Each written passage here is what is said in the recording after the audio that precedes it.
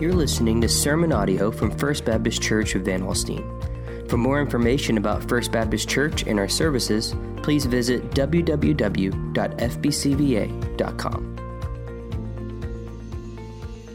Let's take our Bibles and turn to Proverbs chapter 3. While you're turning there, let me also mention on First Things, today you may have noticed that we've got a men's event coming up. It's a great connection event for men. God graciously provides for us to be able to use a couple of suites at the Rangers Ballpark. That's coming up on August the 4th. And as of this morning, I think there are only 5 spots available. Some of those, now there's 4, okay? They're going fast, okay? Can I get a bit over here? No. There you go. I see some ladies. I understand. But it's a great time. This will not cost you anything unless you choose to drive your vehicle. Then it will cost you the gas getting there and back. We even provide transportation. It's a great way to connect and get better acquainted with some of the guys, not only just in our church fellowship, but our community as well. It's just a great time. And so, and hopefully you'll see some halfway decent baseball at the same time. That's in question right now, and I'm a lifelong Ranger fan, okay, trust me.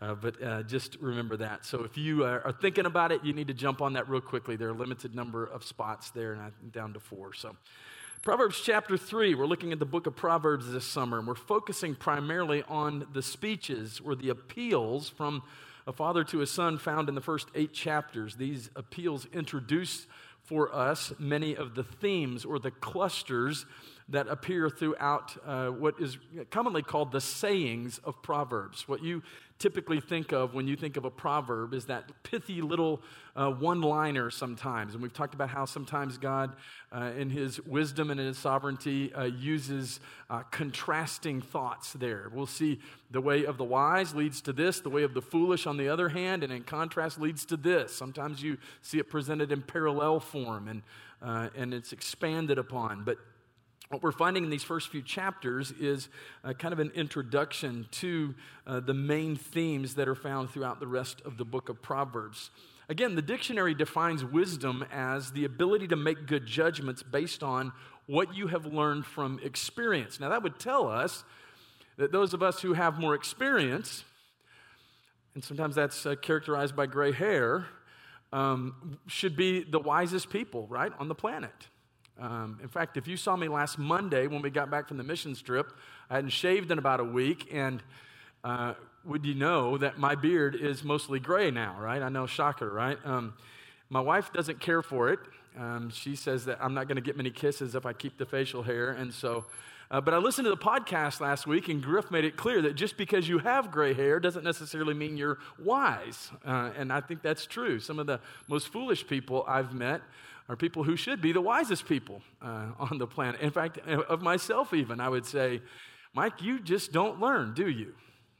You just continue to repeat the same stupid things over and over again. And so, but the wisdom was for me to shave it because I enjoy kisses from my wife, and so I'm trying to be a wise guy. But at any rate, we have said that the biblical definition of wisdom is this.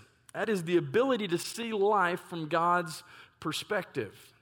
Not just to see His perspective, but to actually apply the wisdom of God's Word. And the way that we see it most clearly in Scripture is in the person of Jesus Christ. Hopefully, we have well established that in Scripture, wisdom is not a thing. Wisdom is a person. Jesus Christ is Himself the embodiment of wisdom. And you remember in the first message in the series, we said that you could be faithful to Scripture, go through the book of Proverbs, and every time you see the word wisdom or the concept of wisdom, you replace it with Jesus or Jesus Christ, and that would be faithful, I believe, to the text, because Jesus so perfectly, so clearly personifies and embodies wisdom. Paul wrote of this when he wrote to the Corinthians, and he said, "But to those called by God to salvation, both Jews and Gentiles, Christ is the power of God and the wisdom of God." Now, last week, Griff did a great job of covering the middle section, verses 13 through 20 of chapter 3 here. This week, we're going to look at what is the fourth appeal from father to son in verses 21 through 35. And this fourth appeal encourages the one who finds wisdom to guard it, to keep it, knowing that the Lord sustains and secures the path of the righteous. And so at the center of the appeal is a series of commands in verses 27 through 31, primarily prohibiting actions that we'll notice here violate particularly love of neighbor and incur the Lord's displeasure. And so again, as we see many times in Scripture, this connection between loving God supremely and loving our neighbor well in light of that love for the Lord. You see that often here. Love God, love neighbor, live connected, right? That's not just a cool saying that we came up with. It's biblical. And we're going to see that very clearly in our text today. And so the Father expresses how God views these two paths that we're seeing in the book of Proverbs. There's the path of wisdom, the path of righteousness, and there's the path of foolishness, the path of folly. And we see those two contrasted many times here. And you'll notice if you look down to verse 34, it says, "Toward the scorners he is scornful." That teaching follows a theme that you see uncovered throughout Scripture that unpacks the folly of pride, really. Of saying, my way is better. I'm going to follow this way. As I've studied Proverbs, I have a kind of a weird way of thinking, but I often picture Mr. T. Remember Mr. T and the A-Team and all that? Remember Mr. T would always go, "I pity the fool." Well, as you read Proverbs, that rings in my head. I pity the fool who does not view money wisely. I pity the fool who does not follow the path of wisdom. You see that kind of teaching really throughout the book of Proverbs. And so let's turn our attention to the last section of this third chapter, verses 21 through 35 today. And he says this, "My son, do not lose sight of these. Keep, guard." Whenever you see that word keep in Scripture, think guard, protect, cling to it. Keep sound wisdom and discretion, and they will be life for your soul and adornment for your neck. Then you will walk on your way securely, and your foot will not stumble. If you lie down, you will not be afraid. When you lie down, your sleep will be sweet. Do not be afraid of sudden terror or the ruin of the wicked when it comes, for the Lord will be your confidence and will keep your foot from being caught. Do not withhold good from those to whom it is due when it is in your power to do it. Do not say to your neighbor, "Go and come again. Tomorrow I will give it," when you have it with you.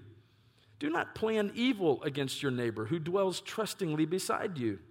Do not contend with a man for no reason when he has done you no harm.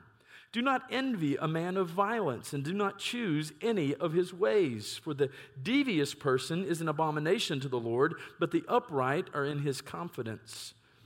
The Lord's curse is on the house of the wicked, but he blesses the dwelling of the righteous. Toward the scorners he is scornful, but to the humble he gives favor. The wise will inherit honor, but fools get disgrace. Anytime we're making our way through a text like this, we always want to see the connection from this particular section of Scripture and what precedes it and what surrounds it. We want to look at the context. And so verses 19 and 20 here seem to be the hinge upon which really this entire chapter turns. These that you see there in verse number 21, I think refers to the wisdom, the understanding, the knowledge of God that is mentioned up to this point, and particularly here in verses 19 and 20. So in other words, he's saying, "My son, do not lose sight of God's wisdom, his understanding and knowledge. Rather, hang on to these that you might exercise sound judgment and discretion as you make your way through life. And as you do so, you will be godly, and lots of good will flow from this. In fact, this godliness will grace your life as a beautiful necklace graces the one wearing it. My son, wear wisdom well." Is what he is saying. In New Testament language, we would say it this way: put on Christ. Put on Christ. Live what you are. Live out your graciously given identity in Christ. That was a theme even this week in our VBS, created in Christ. And so he says here, wear wisdom. That's kind of strange language for us. Okay, we don't typically think of wearing a virtue or something like that. We think of putting on clothing or putting on a coat or a jacket or something like that. But he says here that, remember, wisdom speaks ultimately of Jesus Christ. And so to hold on to cling to sound judgment and discernment is to hold on to faith in Christ, the true wisdom and insight that comes from God alone. Cling to that. And so in the words of the Apostle Paul again, we are to put on Christ and keep him on. And when we do, we will manifest his graciously attractive attributes. If Jesus perfectly personifies wisdom, and we want to be wise, then we're going to strive in every way to look like Jesus. That's how we walk in wisdom. He is the example. And so in our text, there are at least 8 qualities that we see here that we will manifest if we cling to sound wisdom and discernment, if we wear it well. You ever see those images that often come across social media, especially? You'll see 2 side-by-side pictures of 2 different individuals, many times from different eras, different phases of life, and they're wearing a similar outfit. And the question will be, who wore it better, right? Who wore it better? Well, as we look at wisdom, I can tell you who wore it best because he personified it, and that is the Lord Jesus Christ. So we want to wear wisdom well. It's all about looking like Jesus, living like Jesus, loving like Jesus, forgiving like Jesus. So what are these characteristics or manifestations of wearing wisdom well? First, I want you to notice it's bold and beautiful. It's bold and beautiful.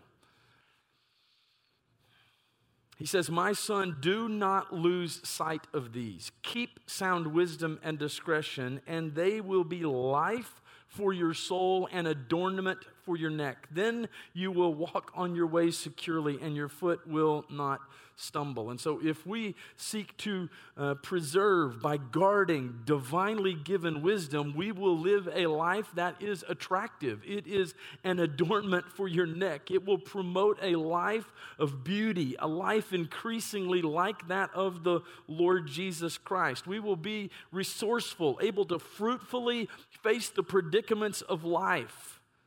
We will beautifully walk in the way. But it will also provide us with boldness as we walk in the way. We will walk securely and not stumble is the language here. Concepts that speak of boldness. Wisdom produces boldness.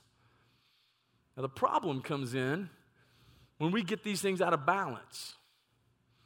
And especially in today's world, when it seems that everybody has a firmly held opinion about everything, right? I have opinions. But what happens many times is we forget the beautiful part, and we focus only on the boldness part. And there are certainly times that it's important to be bold. I mean, bold as a lion. We use that kind of language. We see it in Scripture, right?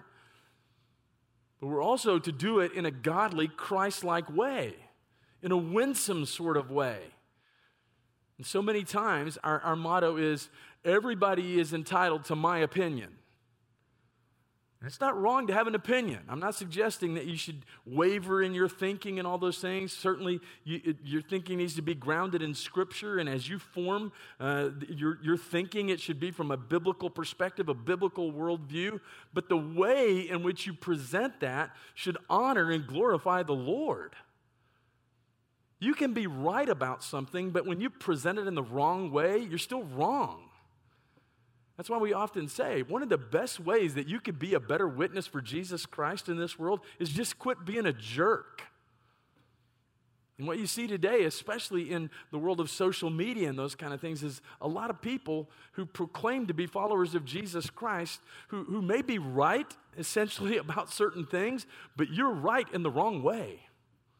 You're right in the wrong way.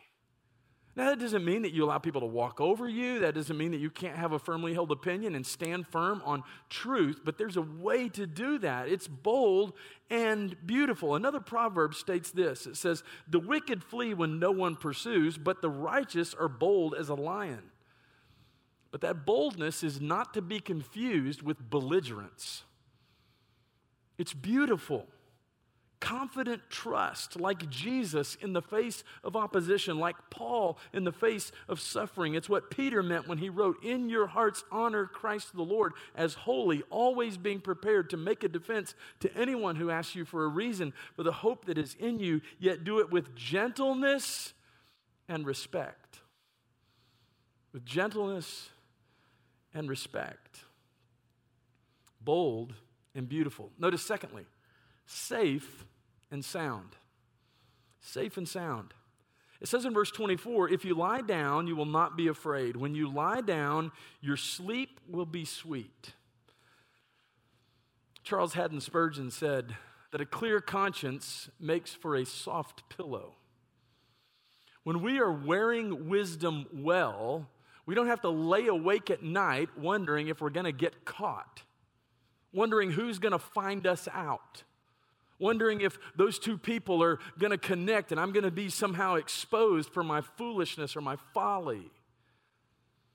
Some of you are well aware of the story of Josh Hamilton, who played for a period of time for the Texas Rangers. His story is incredible. I'm not sure where Josh is today or how he's doing. My hope and prayer is that he's following hard after the Lord, of course. But if you read his autobiography, then you know there's a section there where he talks about literally standing in the outfield in a Major League Baseball game.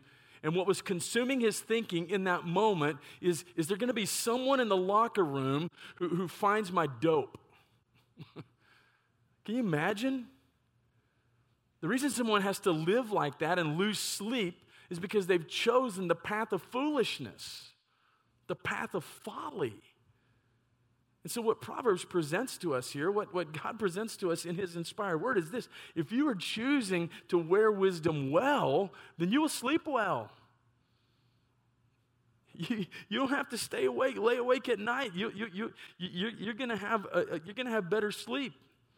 He's able to sleep soundly while others panicked because he walked in wisdom. David knew what it was to sleep sweetly even when he fled from his son Absalom in Psalm chapter 3. Psalm chapter 4, he wrote, "In peace I will both lie down and sleep, for you alone, O Lord, make me dwell in safety."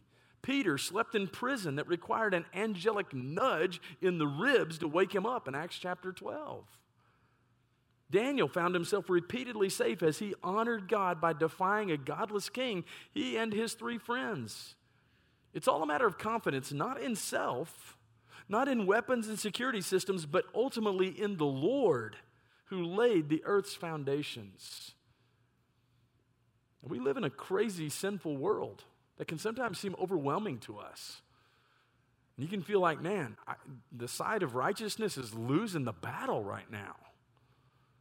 We can still, in the midst of this very broken, sinful world, remain in a place of safety and soundness as we wear wisdom well. Now, is that to say we're never going to have cares and concerns and things that can consume our thinking? No. But ultimately, where is your hope? What is it that you're clinging to? Safe and sound. Number 3, confident and composed. Confident and composed. He says in verses 25 and 26, "Do not be afraid of sudden terror or the ruin of the wicked when it comes." Notice, when it comes. "For the Lord will be your confidence, and he will keep your foot from being caught." The word translated ruin there literally speaks of a storm. It speaks of a storm. If you've ever driven into a neighborhood where there's been maybe a tornado or a storm and heavy winds and a lot of damage and all that, you're looking around and you're going, there's just devastation. There's ruin. That's the picture here. So not only can we feel safe and secure in our bed, but we can be confident and composed in the world, even in the midst of the storms of life. And they will come. I think this perhaps refers to our experience of living in this very sinful, broken world that is under the wrath of God. We can live confidently in the face of tribulations because Christ has overcome the world. The verse of scripture that I'm working to memorize this week is 1 Corinthians chapter 10, verse 13. It says, "No temptation has overtaken you that is not common to man. God is faithful, and he will not let you be tempted beyond your ability, but with the temptation will also provide the way of escape that you may be able to endure it." Jesus faced his oppressors with great confidence in John chapter 18. And if we wear wisdom well, we can be confident when faced with trials and temptations that we are able to bear them well, to bear up under it. That's how we can be confident and composed. One of the things that coaches and scouts are looking for when they look at a quarterback, for example, is what kind of composure does this person have in the pocket? When there are huge defensive linemen and blazing fast linebackers and D-backs who are coming after them, do they remain composed and confident in the pocket? Are they quick to run away? That's kind of the picture of what we see here. When we're wearing wisdom well, even when we're in their pocket, and the pocket appears to be collapsing sometime, and we feel like the enemy's bearing down upon us. He's very active, seeking whom he may devour. Do we remain confident and composed? And is that in our own strength, our own abilities? Or is it because we're wearing godly wisdom well and choosing the path of wisdom? And then notice number 4, honorable and helpful. It says, do not withhold good from those to whom it is due when it is in your power to do it. Do not say to your neighbor, go and come again. Tomorrow I will give it when you have it with you. So from this point, the Father provides a series of do nots. This, of course, is as important in biblically effective parenting as is the do's. Do this. So though in one sense these are negatives, if they're viewed properly, they become positives as well. And we see this clearly in all of these do nots in verses 27 through 35. And as we're going to see, each of these has to do with our relationships with our neighbors. That's where I said earlier that there's this strong connection between the wisdom of God that we seek to live out in a vertical relationship with Him, and how does that impact the way in which we live among our neighbors, our fellow man? That's why we can say clearly that if you can't seem to get along with your fellow man and you're constantly in a place of strife and contention, that is also an indication that something is wrong in your vertical relationship with God. Because if you're harboring bitterness and you refuse to forgive your fellow man in the same way that you've been forgiven by our gracious God, there's a huge disconnect there. That's why those two phrases always go together. Love God, love neighbor. Love God, love neighbor. You can't effectively, biblically love your neighbor if you do not love God and love God supremely. These things are connected. And so we begin to see this connection through really the rest of this chapter. And in this first set, the Father instructs the Son that the person who wears wisdom well will treat his neighbor in a way that is both honorable and helpful. And we can expand this and say that the wise person is caring and compassionate. What kind of neighbor are you? What kind of neighbor are you? Scripture uses the word neighbor fairly often. In fact, there was a question asked of Jesus. Remember that? Who is my neighbor? There was a lawyer who asked you, well, who is my neighbor? Well, anyone in need can basically be your neighbor. I think in this particular case, he's talking about those who live in proximity to us. What do your neighbors think of you? Are you a good neighbor? If you've lived very long at all, you've probably lived in a place or in a context where not all of your neighbors were the most thoughtful. When our family moved back from Ohio after I was completing my seminary work, we moved into an apartment complex in what I would consider my hometown of Lewisville, Texas. And wouldn't you know it, that we lived in one of those apartments that was literally right on the edge of one of the 3 swimming pools in our apartment complex. So the rule was, okay, the pool closes at 10 o'clock at night, right? Well, I want to be a good neighbor, so I'm not going to be that guy that at 10:01 I'm walking out there to clear out the pool, you know. But one night, it got to the point of ridiculous. And at the time, we had a baby. And so it was like, okay, this is not working. And so I tried the subtle approach, okay? I raised the blinds a couple times. About the 3rd time I raised the blinds, this person who was making a lot of noise in the pool gives me the finger. Okay, and it wasn't the one way to Jesus finger, if you know what I'm saying, right? Well, that kind of ticked me off, okay? And I may not have been the most gracious in my approach, but I pretty quickly walked out my front door, walked out, and I said, hey, I don't know what's going on, but I'm about to, well, I won't tell you everything. I mean, I didn't say any bad words or anything like that, but I wasn't as much like Jesus as I should have been in that moment. I will say that, okay? Sometimes it's just hard to be a good neighbor. It just is. But you've got to remember, we've got to remember that the way in which we live in community with people around us, the kind of neighbor we are, reflects upon our profession of faith in Jesus Christ. So it's important that we be a good neighbor. It's interesting that the word do there in verse number 27 can be translated owner. And so are you the kind of person who's gracious with your neighbors? Are you willing to extend grace when necessary? Because I guarantee you there's probably times when you need grace extended to you. And the sad truth is, if some of us are completely honest, we've lived in the same spot, same house, same community, same street, whatever, for a long time, and we don't even know the names of our neighbors around us. And I understand it's more and more difficult these days. I mean, people have automatic garage door openers, car goes in, door comes down. I mean, it's just harder to connect. But are we being faithful to the gospel? Are we faithfully living out the wisdom of God's word as personified in Jesus Christ? If we're not good neighbors, honorable and helpful. I think verse number 28, it carries the thought of verse number 27 further, and it says, may even be saying that the person who wears wisdom well will be caring and compassionate. We disprove our claim to faith by a lack of generosity as much as by dishonesty. And so if someone is in need and you have the ability to meet that need, do it. Scripture says, by this we know love, that he laid down his life for us, and we ought to lay down our lives for the brothers.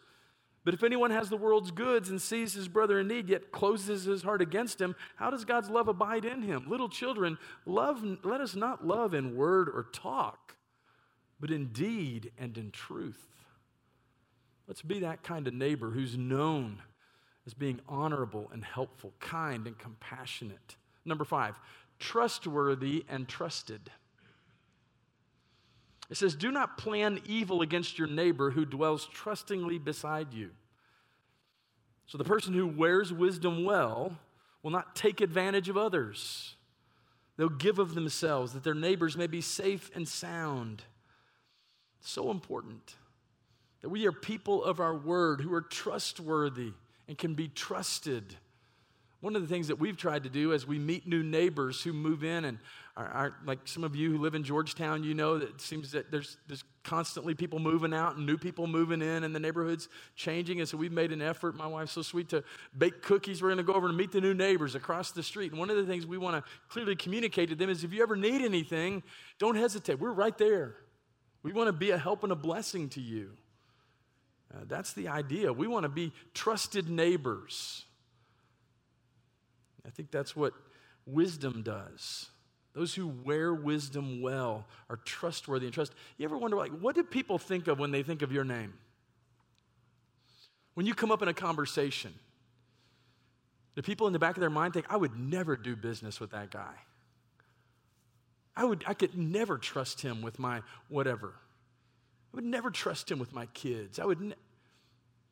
Because we're not trustworthy. That's not wisdom. That's folly. We should be people who are adorned with wisdom in such a way that we are known as trustworthy and trusted. Number 6, peaceful and peaceable. He says, do not contend with a man for no reason. He's done you no harm. So the person who wears wisdom well, who manifests the wisdom of Jesus, is not quarrelsome. This goes back to some of what we were talking about earlier. Are you always looking for a fight? You have a contentious spirit? That's what he's getting at here. You're not looking for a fight.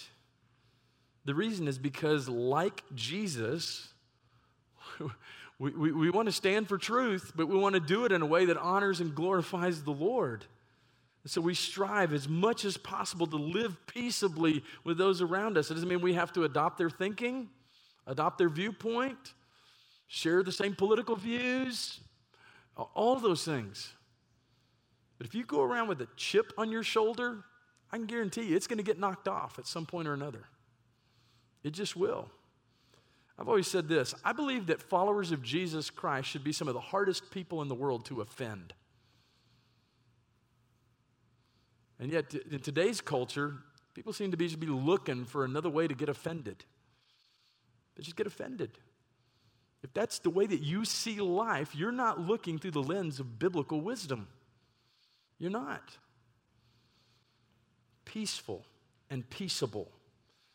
Number 7, contented and a confidant. Notice he says, do not envy a man of violence and do not choose any of his ways, for the devious person is an abomination to the Lord, but the upright are in his confidence. One commentator says this proverb recognizes that there is a surface attraction to those who use power to get what they want. You ever look at the world around you and think, man, it just doesn't seem fair. Like it seems like this person over here who's obviously consistently choosing the way of foolishness and deceit and all those things seems to be succeeding. Like God's just not even operating the universe in a way that's fair. There've been times over the course of my ministry when I'm preparing to do a funeral and I can think to myself, I can think of a lot of other people who deserve to be in that casket more than the person who's in the casket. It was one of the main struggles I had as a 12-year-old kid when my mom died of colon cancer. I'm like, God, this isn't fair. My mom's a good mom. We study the Bible together. She takes us to church, and yet sometimes it just doesn't seem fair. But wisdom says, don't look at those individuals who seem to be getting off scot-free as if God doesn't notice. It's not up to us to settle the score. That's God's thing. He's the one who is sovereignly ruling the universe, and I can guarantee you it's all going to be sorted out in the end. Okay, there's not going to be a point in eternity future where God's going to go, boy, I just totally missed that one, and that guy ended up here and shouldn't have. It's not like that. Contented and a confidant. Paul said to Timothy that godliness with contentment is great gain. Jesus, in his earthly ministry, he had little. He was content. If we're not, many times, we'll look at those around us and think, I need some of that. I need some of what they've got. And then finally, blessed and a blessing. In verses 33 through 35, it's clear here the Lord's curse is on the house of the wicked, but he blesses the dwelling of the righteous. Toward the scorners he is scornful, but to the humble he gives favor. The wise will inherit honor, but fools get disgrace. So in these closing verses, we come upon verse 34 that is actually quoted twice in the New Testament, in both the book of James and the book of 1 Peter. The teaching's clear. If we want God's grace, favor, blessing on our lives, on our homes, then we must get wisdom. Put it on and wear it well. The Father may be preparing his Son here for the day when he will establish his own home, and he's saying it will be blessed. It needs to be righteous, not necessarily materially. When we think blessed, many times that's what we think of. Just blessings galore, material things. That's not the concept here. He needs God's blessing of a right relationship with him. What he's saying here is your home, if you choose the path of wisdom, you wear wisdom well, can be an oasis in a very dark, sinful world. Years ago, when I had the opportunity to play some college basketball, I met a guy named Marvin Stover. Marvin Stover, at least at that time, was one of the only white guys to ever start on an inner-city Cleveland basketball team. Marvin Stover was about 5'9", but could shoot the lights out. And so he felt as he finished high school and college and those things, he felt God calling him back to the inner city of Cleveland to do ministry. And so his primary means of connecting with people in the neighborhood was to hit the basketball courts, play pickup games. And he would get a hearing, and he finally established a church there in inner city Cleveland. And He was telling us a story one day. He said, once I got married and started a family, we were living in fairly close proximity to the neighborhood that he was, trying to reach naturally and everything. He says, which is not necessarily by the world standards a safe place. He said, but one of the things that I started noticing as particularly these young men would come into our home is a lot of times they would just lay down on the floor in my living room and they would just go to sleep. He thought, that's odd. Like, most of us don't do that. We don't just go into someone's home where we're a guest and we just lay down on the floor and go to sleep. But they would do that often. And so one day he had a conversation with some of these guys and he was asking them about that. And they said, that's because in your home, there seems to be peace. They say, where I live, it's like there's always doors slamming and people yelling at each other and all that. It's not a place of peace and contentment. It was then that Marvin realized the difference in his home was what the Lord Jesus Christ can do in a home. That's the blessing that I think the Proverbs is talking about here. And we're blessed to be a blessing. Can you say that your home is an oasis of blessing? Because you're wearing wisdom well?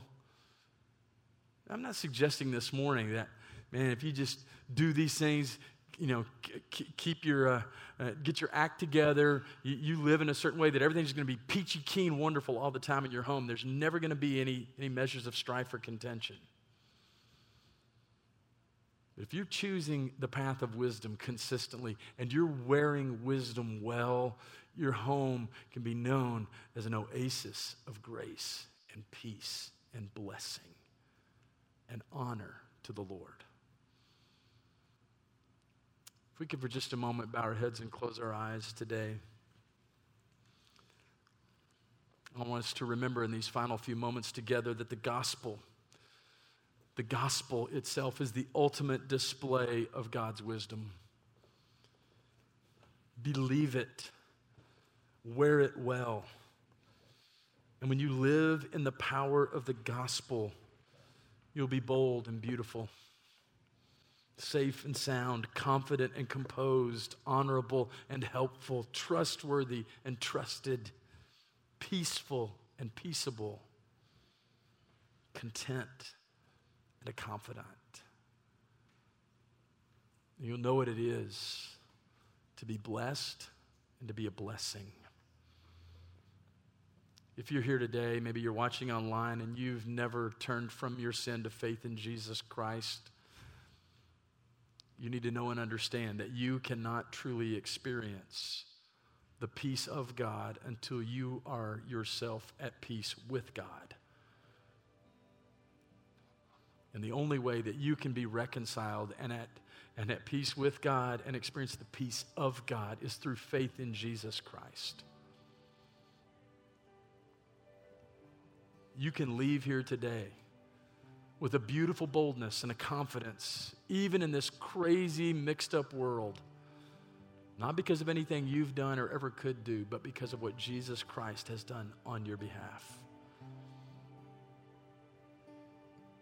He died in your place, bearing the penalty that you and I deserve upon that cross. There may be some here today, some watching online who would say, I have placed my faith and trust in Christ, but I can't honestly say today that I am wearing wisdom well.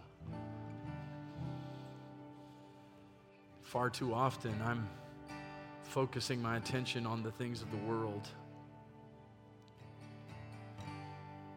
Worldly success. Too often following after a worldly wisdom. It's not consistent with the life and teachings of the Lord Jesus Christ. I want to wear wisdom well.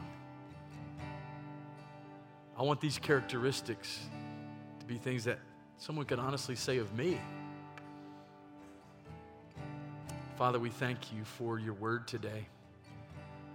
We thank you for how incredibly practical it is and how you give us in the person of the Lord Jesus Christ the perfect example of what it is to wear wisdom well. If there's anyone here today that has never trusted you as Savior, and Lord, I pray by your Holy Spirit and the power of your word, they be drawn to you today.